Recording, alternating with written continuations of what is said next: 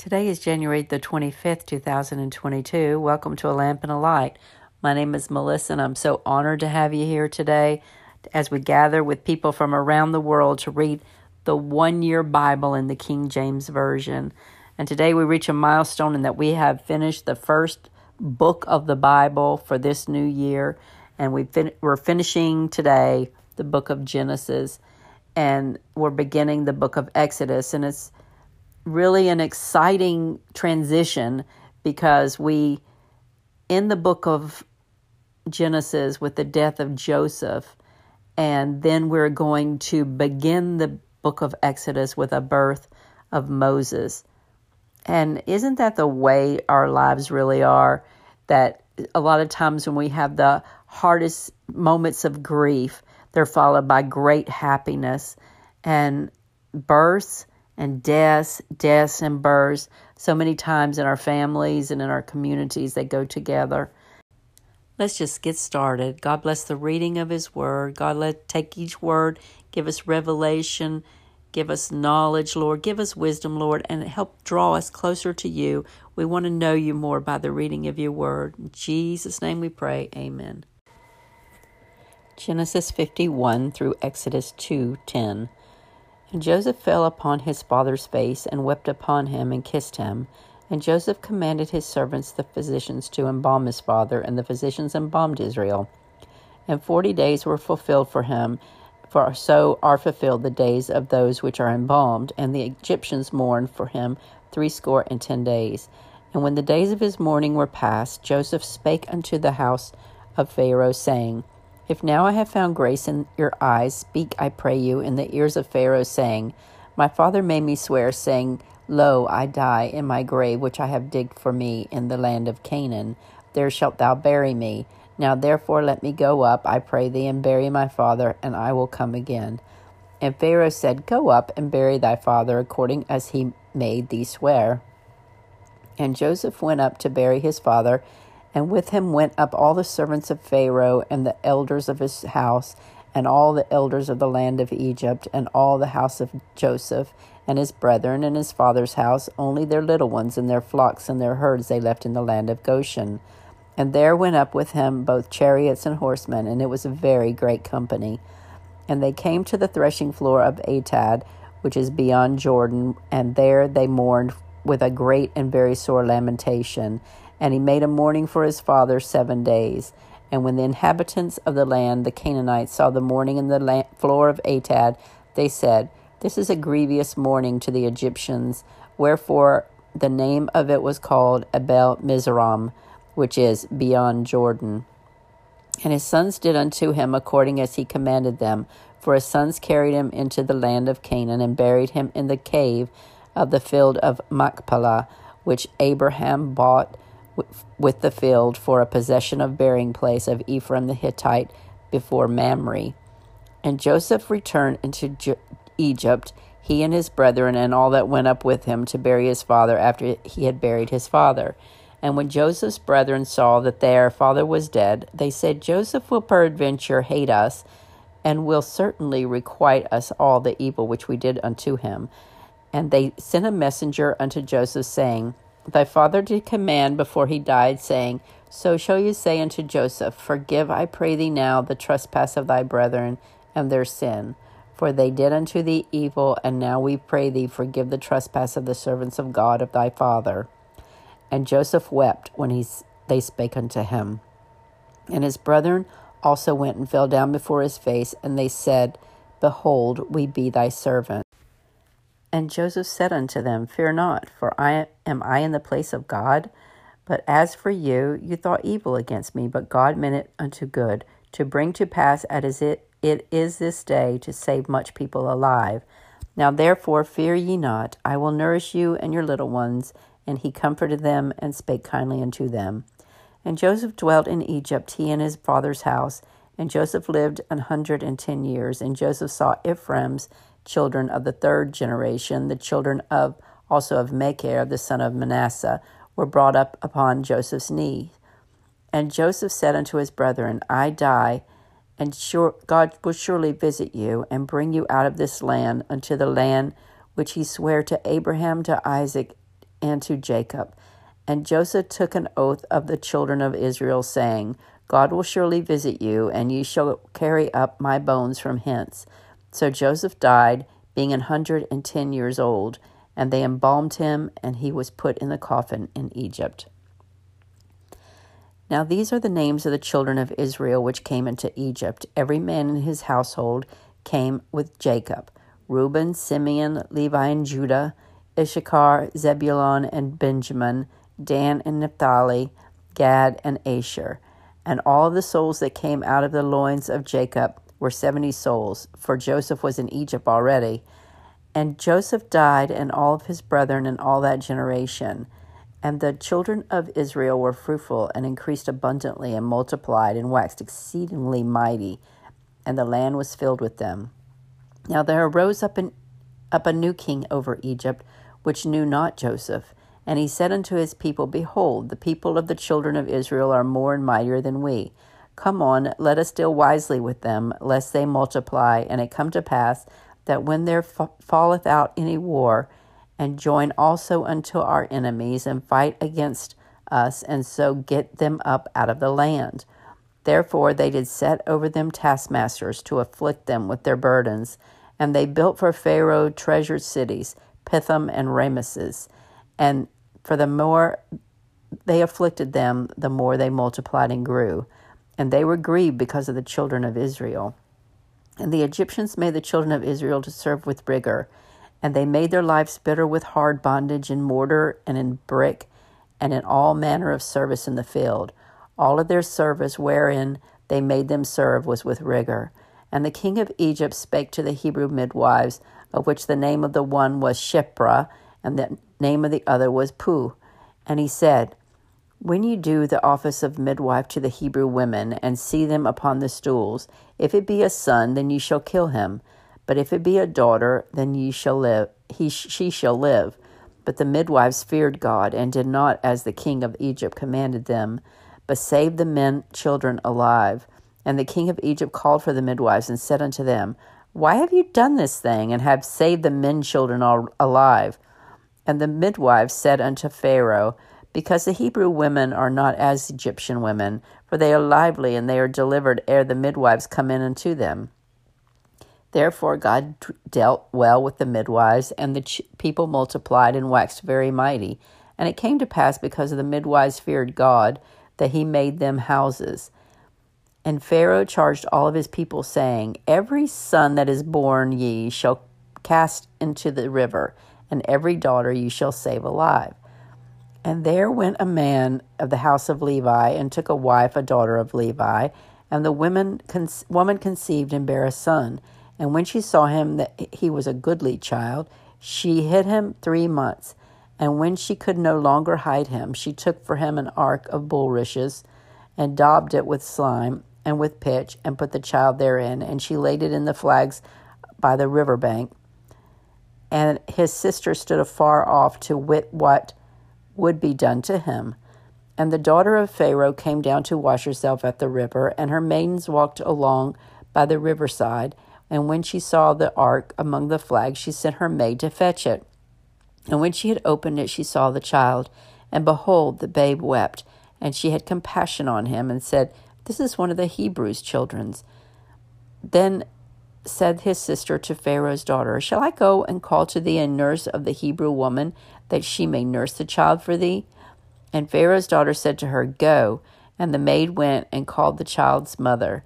And Pharaoh's daughter said unto her, Take the child away and nurse it for me, and I will give thee thy wages. And the woman took the child and nursed it. And the child grew, and she brought him unto Pharaoh's daughter, and he became her son. And she called his name Moses, and she said, Because I drew him out of the water.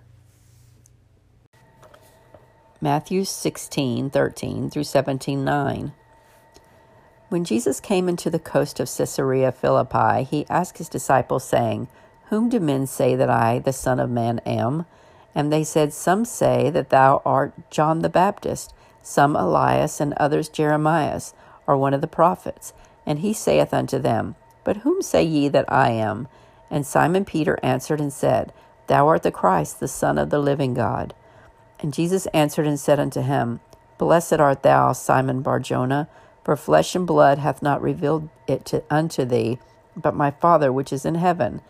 And I say also unto thee, thou art Peter, and upon this rock I will build my church, and the gates of hell shall not prevail against it. And I will give unto thee the keys of the kingdom of heaven, and whatsoever thou shalt bind on earth shall be bound in heaven, and whatsoever thou shalt loose on earth shall be loosed in heaven. Then charged he his disciples that they should tell no man that he was Jesus the Christ.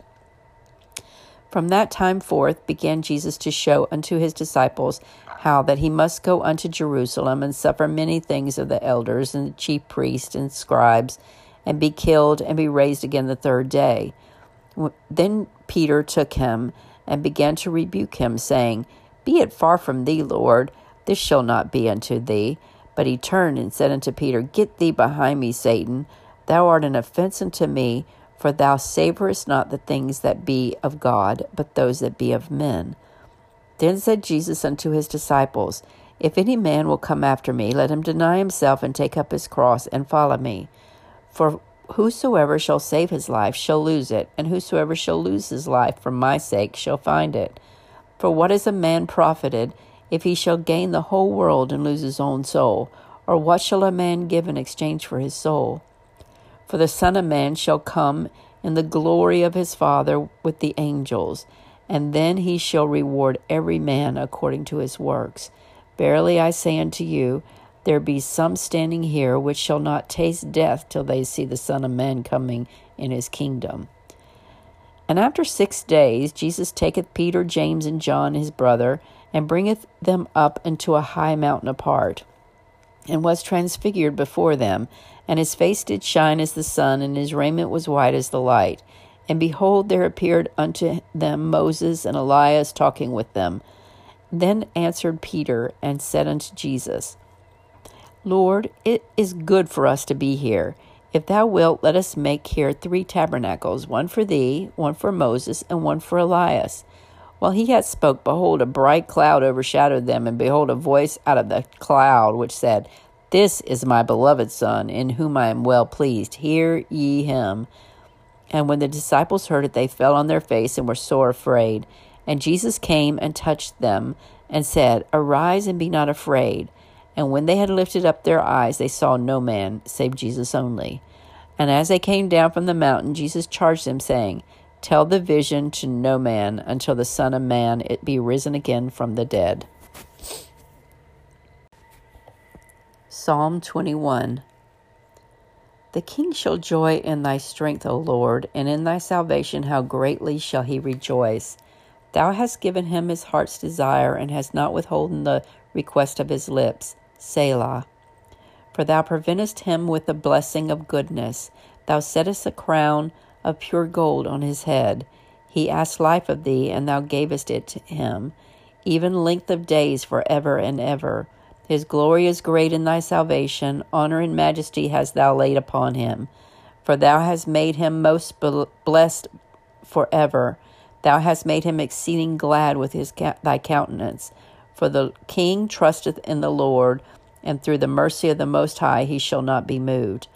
Thy hand shall find out all thine enemies. Thy right hand shall find out those that hate thee. Thou shalt make them as a fiery oven in the time of thine anger. The Lord shall swallow them up in his wrath, and the fire shall devour them. Their fruit shalt thou destroy from the earth, and thy seed from among the children of men. For they intended evil against thee. They imagine a mischief device, which they are not able to perform. Therefore shalt thou make them turn their back, when they shall make ready thine arrows upon thy strings against the face of them. Be thou exalted, Lord, in thine own strength. So will we sing and praise thy power. Proverbs 5:1-6. My son, attend unto my wisdom, and bound thine ear to my understanding, that thou mayest regard discretion, and that thy lips may keep knowledge. For the lips of a strange woman drop as an honeycomb, and her mouth is smoother than oil, but her end is bitter as wormwood, sharp as a two-edged sword. Her feet go down to death, her steps take hold on hell. Lest thou shouldest ponder the path of life, her ways are movable, and thou canst not know them.